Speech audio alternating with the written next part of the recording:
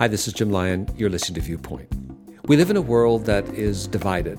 We're divided by national boundaries. We're divided by cultures. We're divided by age, by gender, by color, by religion, by language, by cuisine. I mean, when you make a catalog of all the things that divide humanity, the list is long.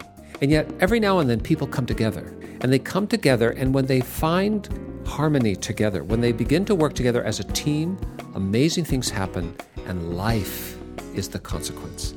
Today on Viewpoint, we want you to meet a pastor who has had some firsthand, up-close personal experience about bringing people together who historically had little relationship. Not always easy, but it can be done, and when it is done, well, God bless us. Stay with us.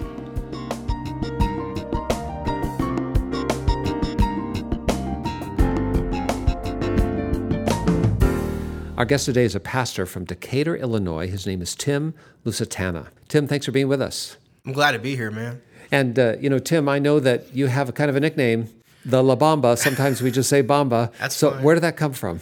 I was the only Mexican on my high school football team.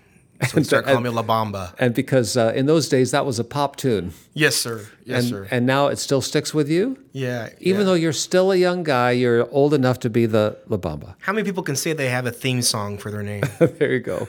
And as you have grown up in a world that's divided, you know something of that because your own ethnic heritage is somewhat divided. You have a dad who was born in Mexico and lived there till he was 11 and adopted by an Italian family in the United States. Yes. And then your dad is growing up with an Italian last name, Lusitana, and gets married to a gal who is a white girl from the States. And so you have this kind of blending of all these cultures. And so you know something about the lines that divide, even as you've bridged all of them in your life growing up. And as your life has unfolded, you found yourself now in the ministry, the Christian ministry. You pastor a church. What's the name of the church? Life Builders Church of God. So the church you now pastor, this Life Builders Church, Tim, it wasn't always called that because it has a new name since you became the pastor. Is that right? That's correct. And that name is born out of a unique journey that the congregation where you now lead actually is born of a marriage of two separate churches that were quite different. Yes. So how did you get in this mix? You didn't actually start at this Life Builders place. You were at a different address. Yeah, actually, I started at a church called Rock Springs Church of God back in 97 as a youth pastor. That's also in the Decatur area? Yes, it is. But kind of far removed, different part of town, different community than where the church is now where you lead.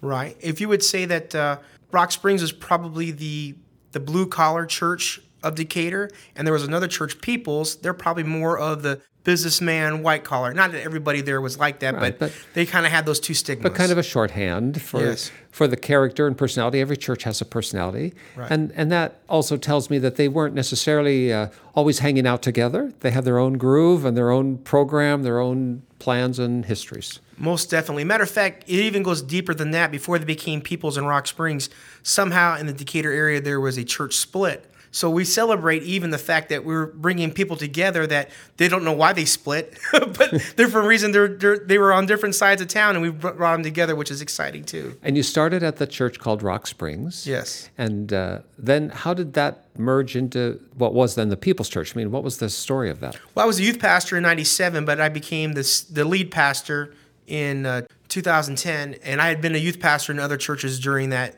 from 97 to 2010. And then our church at Rock Springs started growing, and People's had been declining some. And so the idea came, I felt like I was told from God to merge the two churches, but also from some outside sources thought that merging the two churches would be a good idea. That it would make sense. Most definitely. All right. And on paper, it might make sense because you've got a church that's growing and needs more room. Yes. You have a church that's maybe losing a few folk but has a much bigger building. Yes. How about if we bring these together and maximize the facility and maximize our resources and be one big happy family? That's the idea. Most definitely. And People's at that time didn't have a pastor. I should say didn't have a permanent pastor. And we had all kinds of ministers and me being a permanent pastor. It was a real easy groove, like you said, to fit. But it all looks so easy on paper, doesn't it? But when you actually try and do something like that, the devil's in the details, as they say when we come back. I want to talk about some of the challenges that you faced helping these people come together.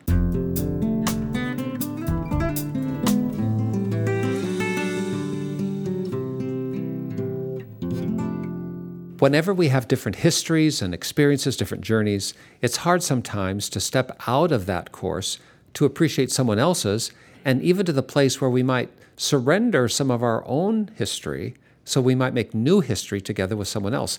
Anyone who gets married understands this, because you live independently and then you merge your life with someone else, and suddenly, well, maybe the Christmas routines are a little different than what I used to do, or, we go shopping a little differently, or the dinner table is set differently. I mean, anytime people come together, even in something as elemental as marriage, we know we have to make some compromises. Now, multiply by several hundreds of people when you have two churches who have different traditions about Christmas and the dining table and what to wear on Easter and all of that. And that's what we're talking about today with Tim Lusitana, who is a pastor who pastored a church that merged into another, and now this is one family, but not so easy. No, it wasn't easy. What were some of the challenges you faced in bringing people together and making unity not something we just talk about, but actually practice? Big challenge was to decide where the location was going to be. Matter of fact, I would say the merge wasn't the challenge. Probably the location was, I would say, the only really major challenge, because I knew that if we went to one location, I would lose some from the other location, no matter which way it went. So the debate about the address became a big deal. Yeah, and a smaller debate, not a debate, but we worked really hard to come up with a new name. That was interesting. And also, in a book that I read called Better Together, it talks about a successful merge. And it lets you know that if you have two churches that are dying, that come together, it may not be a successful merge, because there's not really a philosophy of ministry that has growth in it, but that there has to be a catalyst church. There has to be some sense of self-awareness, yes, honest and authentic, and not feel threatened by the reality, well, maybe I need some help here. That's tough. That is tough. And when you talk about the debate about the address, again, on paper, it would seem to make so much sense that, well, why don't we just move into the bigger building that has the most capacity that we don't have to reproduce somewhere else? Why would someone want to hold on to a smaller place that was more out of the way? Because they put nails and boards, because they poured concrete. It's a part of themselves. It's part of themselves. And harder to see the larger purpose of the merger or this coming together when so much sweat equity, as it were, has been put into a particular piece of ground or a building or a location. Yeah, I think you'd agree too. You got married in that place. You're baptized in that place. All those, parties in the fellowship hall. You got maybe saved at that place. So all of that brings nostalgia. The history loomed large over the future. Yes. So in the end, though, the Rock Springs Church, which was really the catalyst in ministry, yes, moved into the building, the much larger building and better situated of what was then the People's Church. Yes. And became one family now called Life Builders. Yes. All right. Not an easy road, but having come this far, would you say that it's been a plus coming together over what it would have been if the two churches had been separated still? Yes, because we're better together.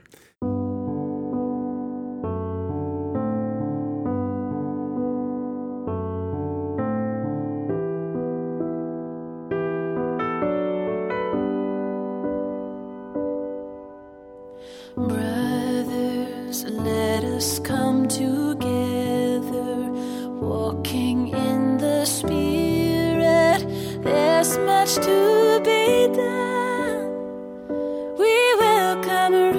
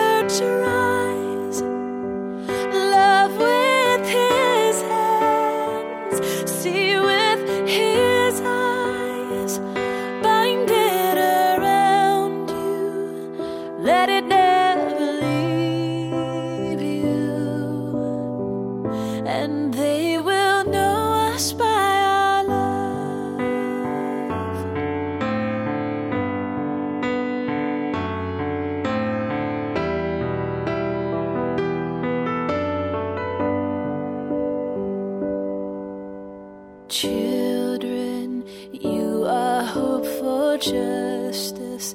Stand firm in the truth now. Set your hearts above.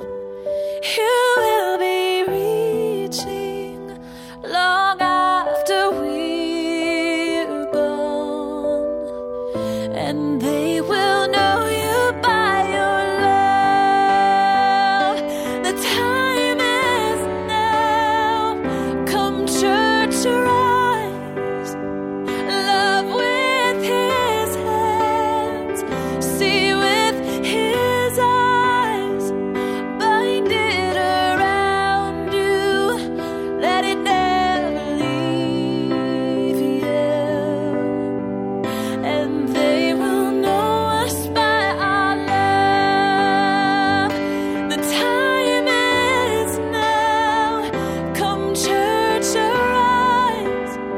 Love with his hands, see with his eyes, bind it around you, let it never leave you. And they will know us by our love.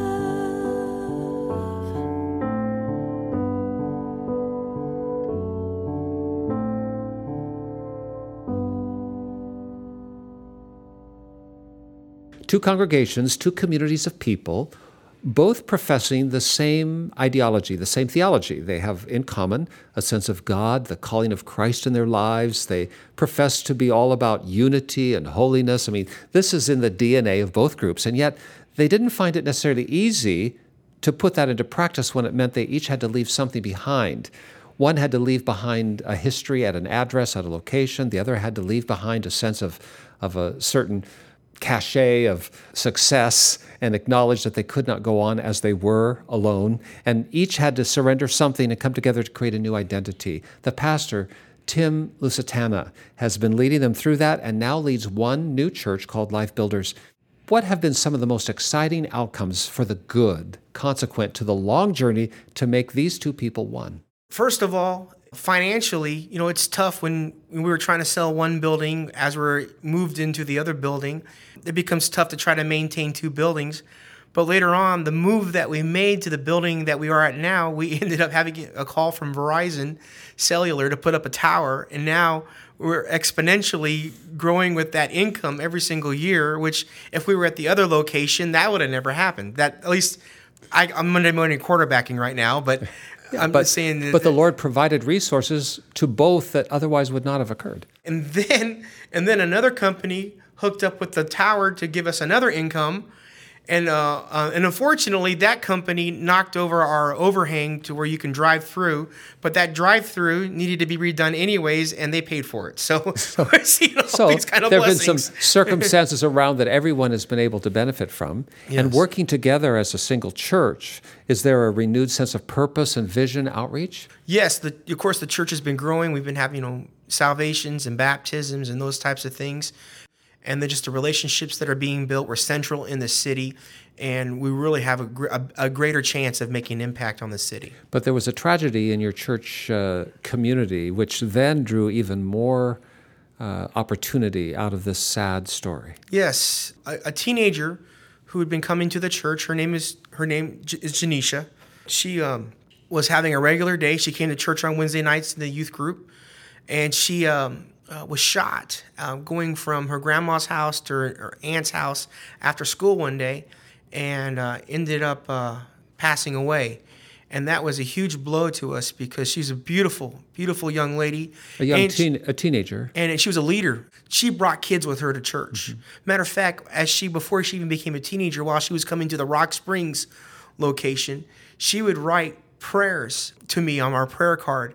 Wanted me to pray for her family, wanted me to pray for her friends to become saved and all that type of stuff. She recognized that and had that heart. And if there was a youth event, people didn't necessarily ask where they were going. They wanted to know if Janisha was going. Right. Because she was a leader. She was an anchor and an influencer. Yes. And now she's lost her life tragically. Yes. And how did the community respond? Wow, in an amazing way. I remember when we had the funeral, the place was packed, standing room only. And I remember we had ordered 200 pieces of chicken or something like that. And there ended up being, we don't know where it came from, 500 pieces of chicken because there were people bringing in food that we didn't even know. One of the disc jockeys that's on the ESPN radio, he had gotten married at our church, saw that I put on Facebook. I was putting a Facebook post about bringing food for her funeral for my church people. He saw it, and he got 4 or 5 businesses to bring food. And we're talking about meatballs and in this pasta salad bowl. I'm a big guy, and I could jump into it and swim in it. Just how they poured out to us. And we served usually in a funeral, which I think you've done before, Pastor Jim. Usually if you have 100 people come to a funeral, maybe 30, 40 people come and eat. We had over 200 people.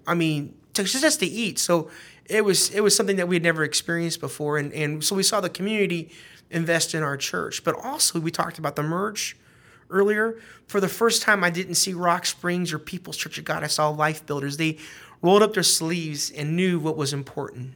This was a tragedy that was a headline in your city, and your church became the focal point of the city's grieving and healing. And that also brought and cemented the two churches together as one family. Yes.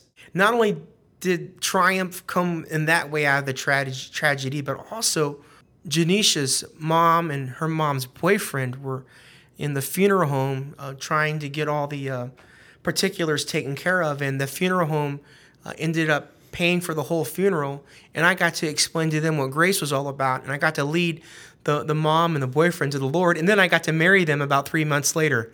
It was just a small ceremony, just in the church. We just did it up and made sure that they made the vow. And in that conversation, when I was explaining grace to the parents and them accepting Jesus, the mom she told me that Janisha has a whole notebook of my sermons, and she showed it to me the next day. And in it, she's highlighting my sermons word for word from my notes. She's making comments on it. She came from a hard place. I was preaching one time on turning the other cheek. And in a place in the place that she comes from, you have to have survival skills. And in her note, it was so awesome because I knew that she was wrestling with her faith. She goes, the preacher's talking about turning the other cheek. If someone hits me in the face, I don't think I could not hit them back. I got to pray about this one. Yeah, but it was very real. Oh, it was so real. It's so genuine. She was grappling with the truth and finding life there. Oh, it was awesome. And then I saw prayers for her friends again, prayers for them to have salvation. Just page after page. And it was when I did her funeral, I didn't preach. I opened up her book and read from her book. There's been an explosion of new life at Life Builders after the merger has been navigated, and now you have one new church family. If there was someone listening to us today who was in a church, for instance, that was struggling, what would you say to them about the prospect of finding a partner with which to become one new ministry? That is a great question, and I can only speak from my experience, so I don't pretend to have all the answers, in that. But I tried to first of all come from a philosophy of ministry that I call a soul food philosophy of ministry.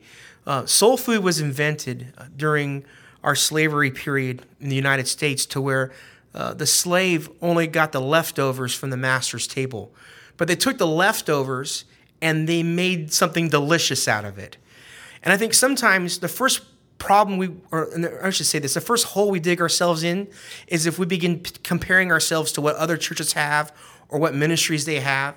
And I think the question you have to ask is, God, what talent did you give me? I'm not going to worry about what the guy that has 5 talents. I'm going to worry about the talent or 2 talents you gave me, and I'm going to do something with it because you have entrusted us with that. And so, God, we're going to make a delicious, delicious ministerial meal out of what you've given us, because we have this, I call it a soul food type of ministry. Because I was amazed by a guy who supposedly was a church growth expert, and he walks into my Rock Springs facility, and he says, there's no way that a church could grow out of here. And I'm just like, well, then how did this happen? And of course, God. What's funny is I walked in that building, that never crossed my mind that I could not do ministry here. What crossed my mind is, okay, we got something here, let's do something with it. It's not about what I don't have, it's what I do have. It's what I do have. But do you think there's a future in this idea of merging churches together and exponentially ramping up what a church could do that it could never do by itself? Most definitely. And it's this idea that a lot of times when we think about a merge, we think about 1 + 1 = 2. But really, when you merge, you begin to ramp it up exponentially, and it becomes 2 × 2 × 2 × 2 when you see that you bring all these resources together. Tim, I know as you've led these two churches together to become one, there's a passage in the Old Testament, a story that has been very impactful for you, that has taught you something about how you work together.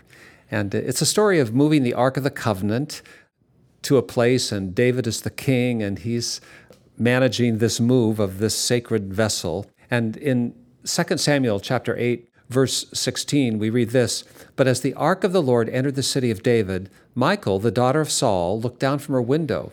And when she saw King David leaping and dancing before the Lord, she was filled with contempt for him." Now this is her husband. They brought the ark of the Lord and set it in its place inside the special tent David had prepared for it. And David sacrificed burnt offerings and peace offerings to the Lord. And this concept of this celebration of the ark's return and David's response and these sacrifices, these different kinds of sacrifices, have spoken to you about bringing people together. How does that work? Well, especially being part of a traditional sense of view in the church that I belong to, and then merging the two churches that have their own traditions, it speaks volumes to me because David was able to operate not only in an emotional way, but a traditional way too. The emotional way being that he took off his robes and he danced in his linen ephod, and then the traditional way to where he made fellowship offerings and also burnt offerings. And from my understanding, the peace offering or the fellowship offering is where you had a beast, and the priest would get a piece of it, you would get a piece of it, and God would get a piece of it.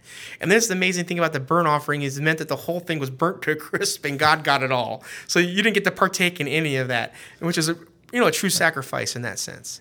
But in this sense, David knew how to blend for different audiences the same truth of honoring God. Most definitely. And so in this magnificent moment of the ark moving, and this is a very significant minute in the history of God's people in that day, David is leading, and he's leading different people together by speaking their own language to each of them. One by the dance, the other by the offering. Is that how you see it? Yeah, and then you have Michal here who sees David acting in a way that should not be she disapproves. Because her own father was the king, and now she's married to David.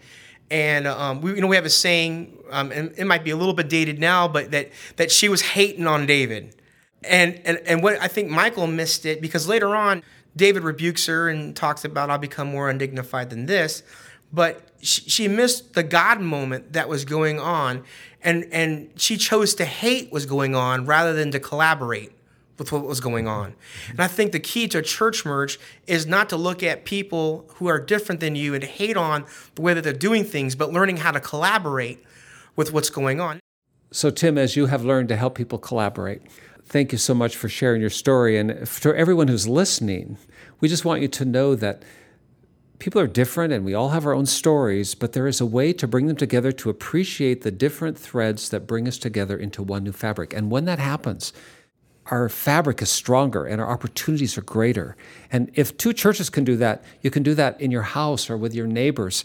Wherever we are, God is calling us to dwell together in unity. That's a very important idea. Division often breeds trouble. Unity brings peace. Wherever you are in life today, maybe there's something in the story you've just heard that speaks about how you can be an instrument to bring people together in your world. And especially today, if you're in a church that's struggling, think about how your church might advance by coming together with other believers, not necessarily playing the game by yourself. There's so much here. Would you take a chance? Bow your head and pray with us. Take a deep breath and see what God might say. Our Father, we're so thankful today that you have come into this world in the person of your Son, that we might in him find unity, that in Christ there's neither Jew nor Greek, male nor female, slave nor free, that you bring people together. And we pray, Lord, that even as we are in our local churches, that we might work more intentionally to work together, side by side, to become one, to see that our separateness is not our strength so much as our unity can be. Thank you for the story of the Life Builders Church in Illinois. May that be replicated in many places where chapters close and new ones open as we come together in unity. We pray in Jesus' name. Amen. Children, you are hope for justice. Stand firm in the truth now. Set your hearts above. You will be reaching long after we're gone, and they will know you by your love. The time is now. Come, church, arise. Love with his hands, see with his eyes, bind it around you, let it never leave you, and they will know us by our love. The time is now. Come, church, arise. Love with his hands, see with his eyes, bind it around you, let it never leave you, and they will know us by our love.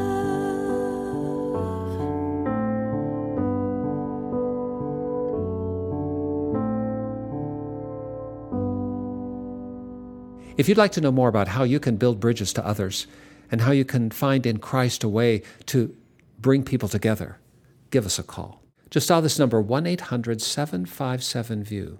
That's 1-800-757-8439. Check us out online at cbhviewpoint.org. You can read about the ministry there. You can send us an email. We will reply. Or at the last, send me a letter by post. Address it to Jim Lyon, Viewpoint, Post Office Box 2420, Anderson, Indiana, 46018, USA. But whether you call us up, check us out online, or use the Postal Service, let us hear from you this week. Jim, thanks for standing steady through a long journey to bring people together, and I know Decatur, Illinois is the better for it.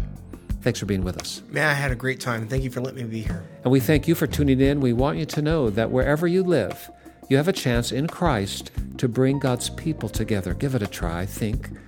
For all of us at the Viewpoint Ministry Team, for all of us at Church of God Ministries, this is Jim Lyon. Stay tuned.